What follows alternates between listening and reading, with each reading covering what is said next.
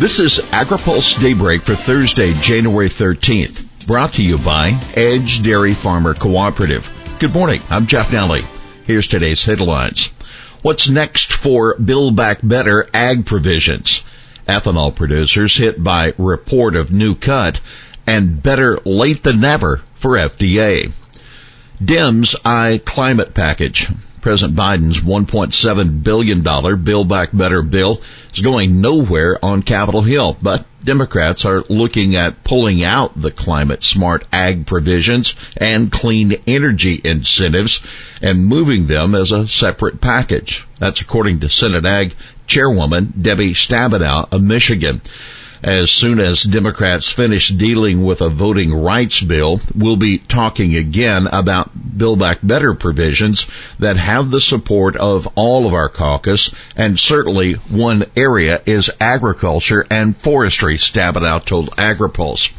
She acknowledged that Democrats will have to rework a tax incentives for electric vehicles that is targeted to U.S. manufactured cars and trucks. West Virginia Senator Joe Manchin, whose opposition to the larger Build Back Better bill has kept it bottled up in the Senate, specifically raised concerns about the EV provision.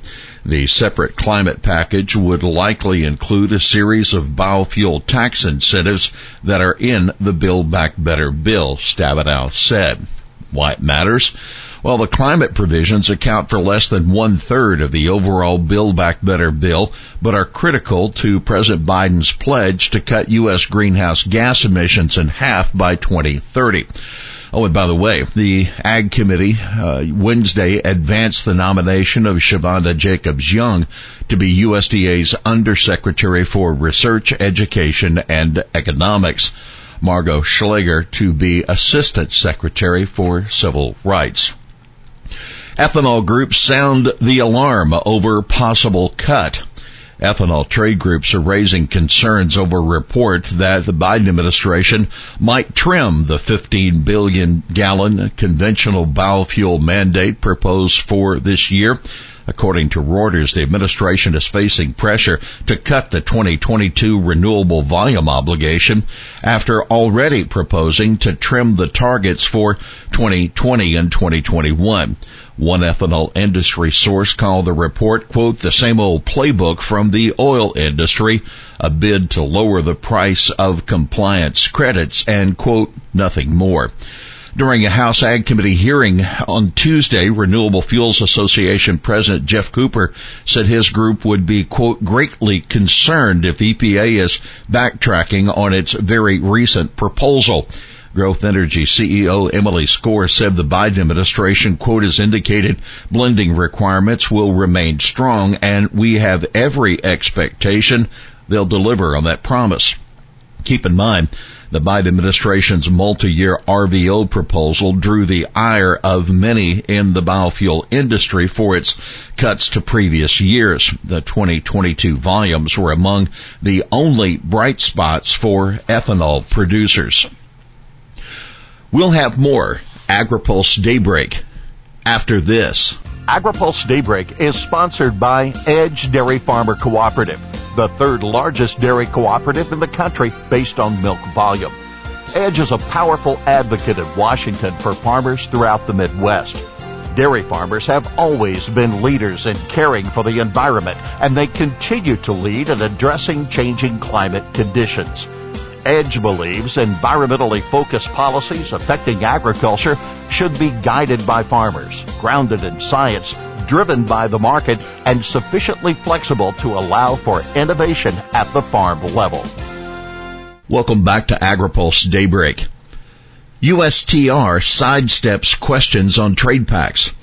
U.S. Trade Representative Katherine Tai was asked pointedly yesterday about the prospect of the U.S. negotiating new trade deals with the U.K. and European Union, but she effectively sidestepped the question during a webinar hosted by the Institute of International and European Affairs in Dublin. We are approaching our conversations with the UK consistent with the overall approach we are taking as an administration, a focus on building back better, Tai said. As for the EU, quote, I never say never, Tai said. Still, she stressed that the agenda for the recently established U.S.-EU Trade and Technology Council, quote, is very, very full.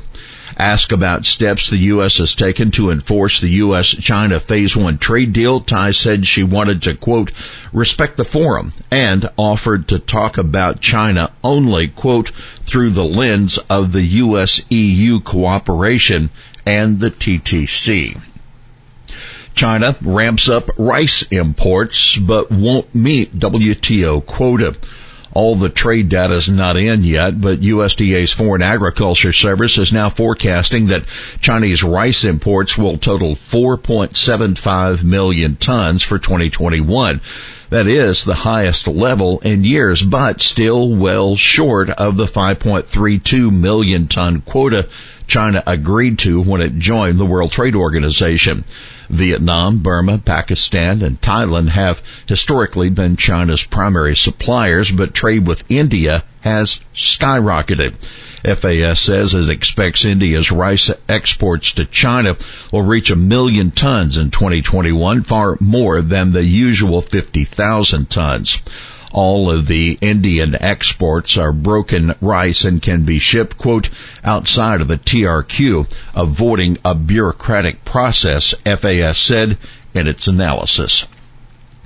Tractor and combine sales up sharply in 2021. Sales of tractors and combines for 2021 far outpaced the year before. Tractor sales were up only slightly in December from a year ago, but sales for the year increased 10.3% over 2020. That according to the Association of Equipment Manufacturers.